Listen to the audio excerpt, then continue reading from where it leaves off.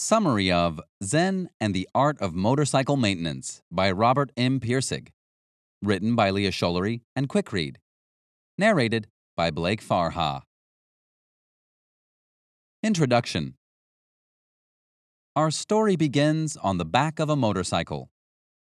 When you vacation on a motorcycle, you see things in a completely different way from any other. You see, in a car, you're always in a compartment, and you don't realize that through that car window, everything you see is just more TV. You simply become a passive observer, and it's all moving by you boringly in a frame. On a cycle, however, the frame is gone. You're in contact with everything. You're in the scene rather than merely watching it. As the concrete whizzes by 5 inches below your foot, you recognize that it's the same stuff you walk on, but you can never put your foot down and touch it.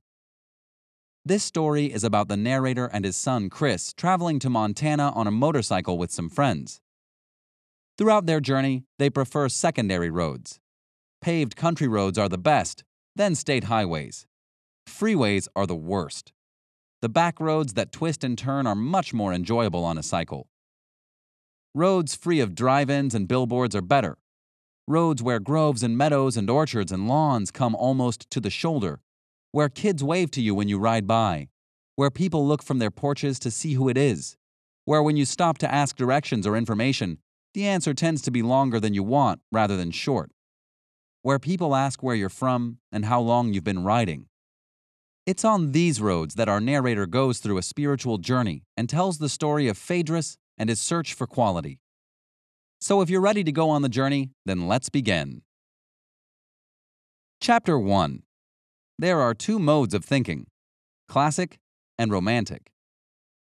The narrator begins his spiritual journey on a motorcycle road trip with his 11-year-old son Chris and another married couple, John and Sylvia Sutherland.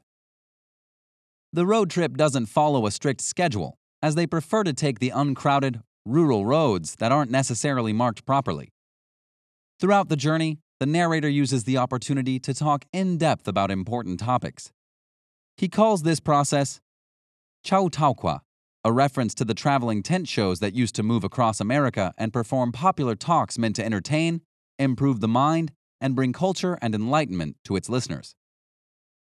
As the group travels along, the narrator reflects on Sutherland's aversion to repairing their own motorcycles and their discomfort with technology. He explains how, on several occasions, John's motorcycle had broken down, yet he still makes no attempt to learn how to fix anything himself. This lack of interest baffles the narrator. You see, when traveling through Middle America, few repair shops can fix John's BMW R60. Once throughout their journey, the BMW began to experience some problems. In the middle of nowhere, the narrator suggested using a thin, flat strip of metal, or a shim stock, to make a quick adjustment. When John asked where to buy one, the narrator held up his can of beer. Best shim shock in the world.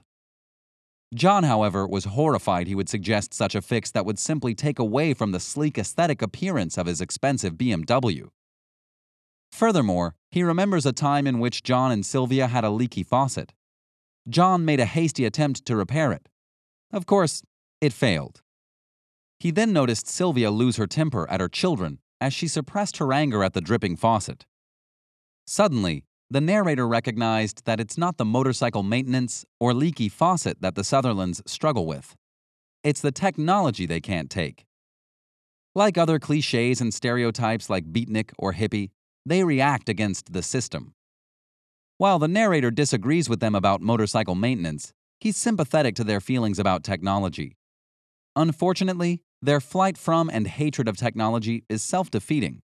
In fact, the Buddha, Godhead, resides quite comfortably in the circuits of a digital computer or the gears of a cycle transmission, as he does at the top of a mountain or in the petals of a flower. As the narrator goes through his journey with his son, John, and Sylvia, he discovers that the Sutherlands represent the romantic mode of thinking. The romantic mode is primarily inspirational, imaginative, creative, and intuitive. They see life as neither predictable nor controllable. Like the Sutherlands, romantic thinkers would rather admire the beauty of their motorcycle rather than learn about its inner workings.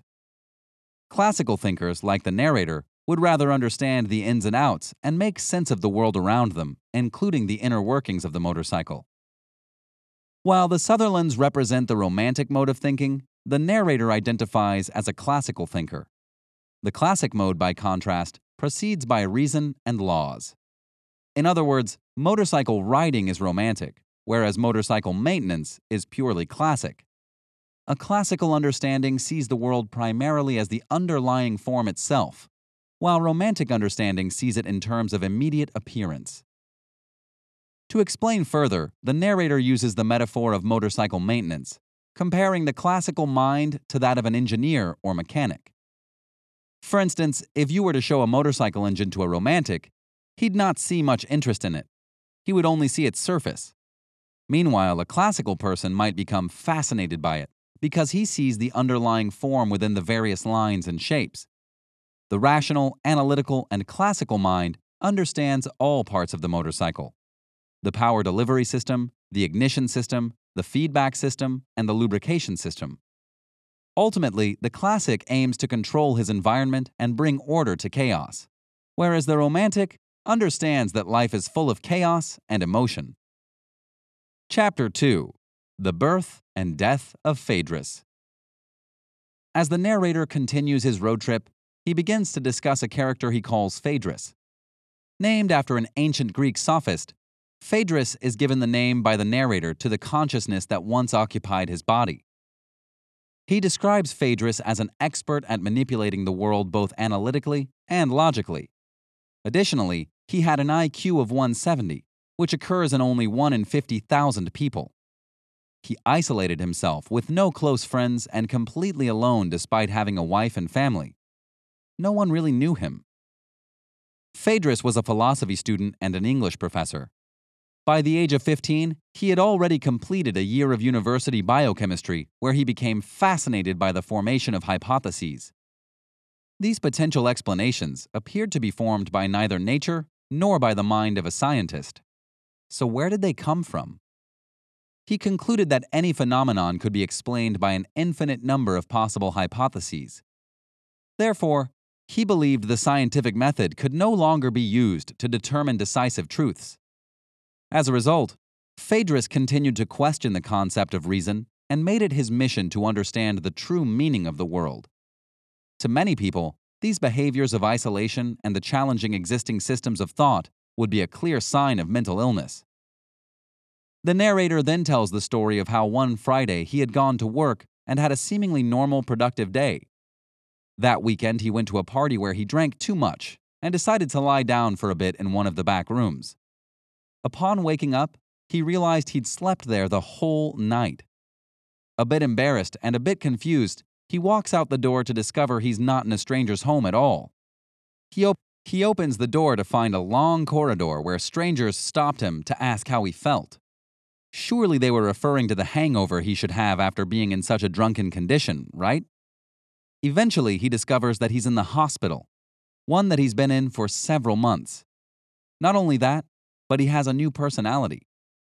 Phaedrus is now dead. Destroyed by the order of the court, the narrator went under electroshock therapy to liquidate him without a trace. Yet now, as the narrator rides along the roads on his motorcycle, memories of Phaedrus suddenly appear.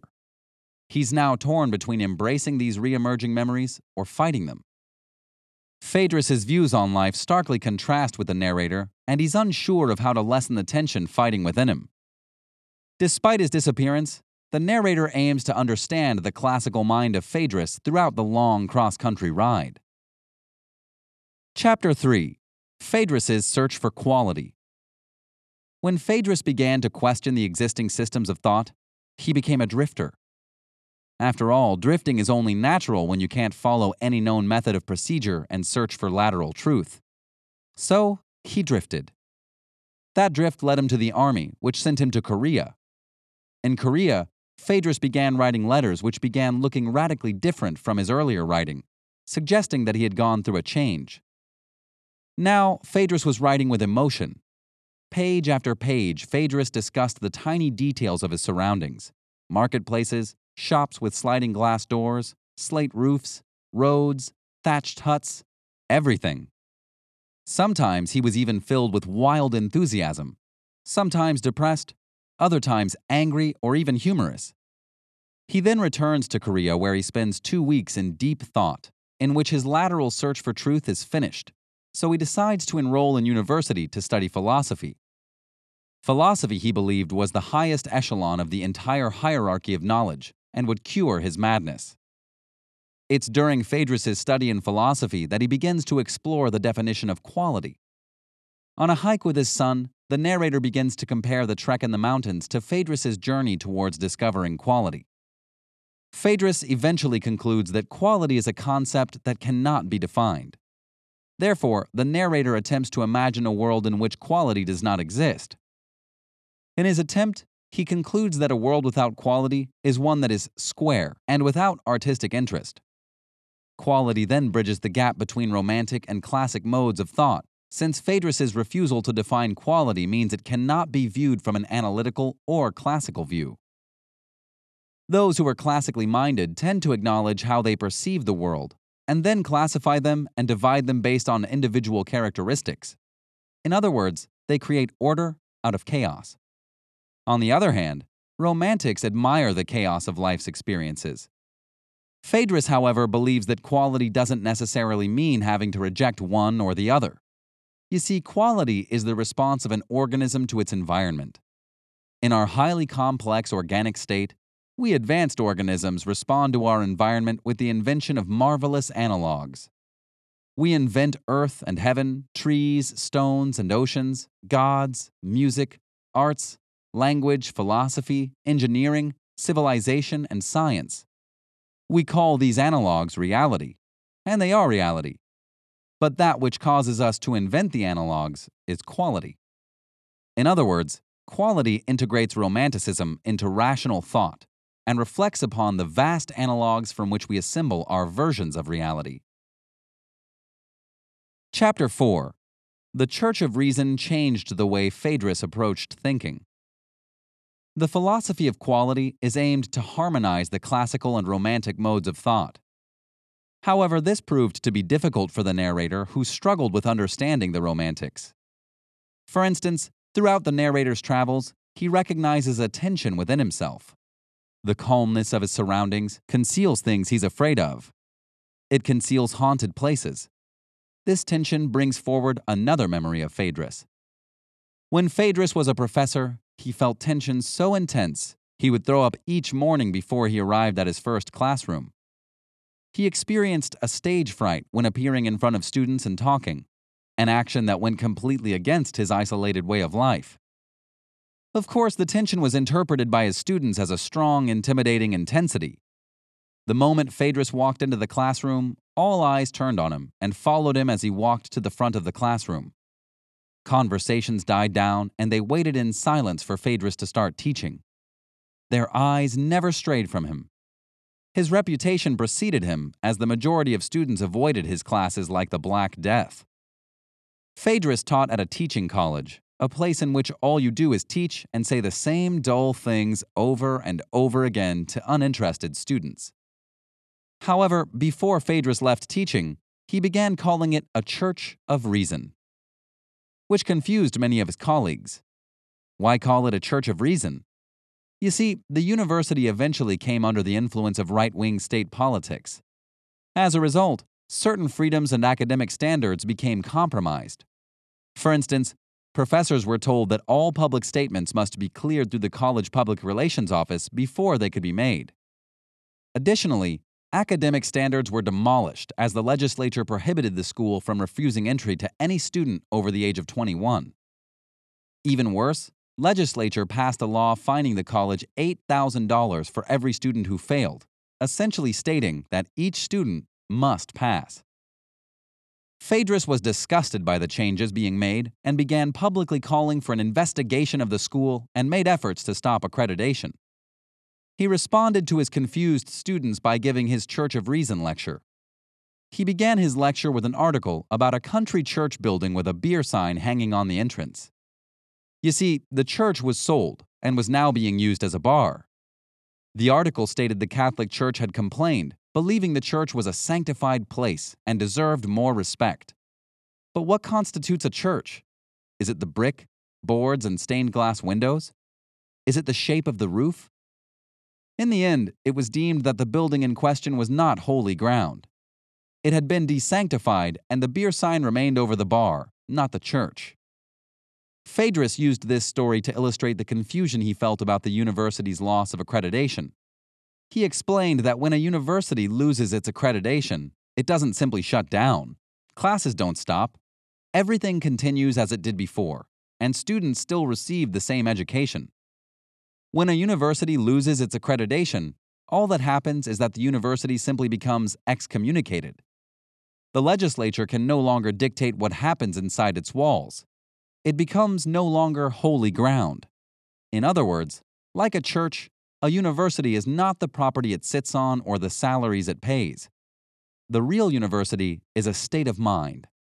It's a state of mind which is regenerated throughout the centuries by a body of people who traditionally carry the title of professor, but even that title is not part of the real university. The real university is nothing less than the continuing body of reason itself. Chapter 5. The Effect of Phaedrus on His Son and Relationships. Once Phaedrus made the realization that a real university has no specific location, owns no property, pays no salaries, and receives no material dues, he began to question why he so long pursued only rational explanations. Rational or classical thinking cannot be the only path to understanding. Instead, Phaedrus recognized the need for a romantic, spiritual way of life. This attempt to combine classical and romantic thought, also known as aiming for quality and balance in life, is what led to Phaedrus's madness and personal hardships. The narrator worries throughout the road trip that Chris is also suffering from mental illness. For instance, Chris often complains of stomach aches. Once it was so bad, they thought he had appendicitis. He was screaming so loudly that nobody could touch him, but when he finally made it to the hospital, they found nothing. After a few more instances of the same stomach aches, the narrator became certain that the stomach aches were the beginning symptoms of mental illness. Additionally, Chris exhibits dramatic mood swings, but the narrator only blames himself for the illnesses plaguing his son. By the end of the road trip, the narrator recognizes the disconnect between him and his son. The two don't seem to ever be on the same page. For instance, when they stop at the top of a cliff, the narrator sees Chris move to the edge, too close for a 100-foot drop. He swiftly grabs the shirt of his son and pulls him back, stating, "Don't do that." All Chris does is give him a strange squint. The narrator begins to recognize that Chris wants to hate him because he's no longer Phaedrus. He realizes that his failure to reconcile his identity with Phaedrus leaves him unable to become the father figure that his son needs him to be. Furthermore, the combativeness that Chris exhibits reminds the narrator of Phaedrus. He realizes that he must talk to his son about Phaedrus and the madness that he experienced when Phaedrus was around. Chris doesn't take the news well, especially when the narrator explains that Chris too may be predisposed to insanity. As a result, he begins to cry uncontrollably. Eventually, Chris asks, "Were you really insane?" The narrator responds with, "No." Suddenly, astonishment hits, and Chris's eyes sparkle. "I knew it," he says, and the two climb onto the motorcycle and drive off.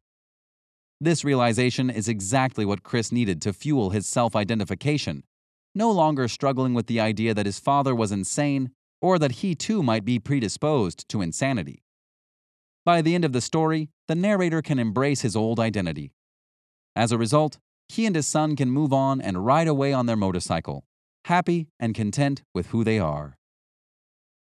Final summary. The divide between science and humanities has long existed. However, that doesn't mean that you can't have the qualities of both. In fact, if you want to achieve quality and live a completely balanced life, then it's necessary to bridge the gap between the two. In the end, Pirsig refers to Zen and the art of motorcycle maintenance as culture-bearing work, one that challenges cultural value assumptions. At the time it was published, hippies were rejecting the capitalist American dream, and their ideology of freedom was negatively viewed by the public. Pirsig's book, however, was able to offer a positive approach to life that was more than an alternative to material success. It's more of an expansion of the meaning of success, something larger than just getting a good job and staying out of trouble. It's also more than mere freedom. It gives a positive goal to work toward that does not confine. In the end, if you want a balanced life, it's important to embrace both the classical and romantic ways of life.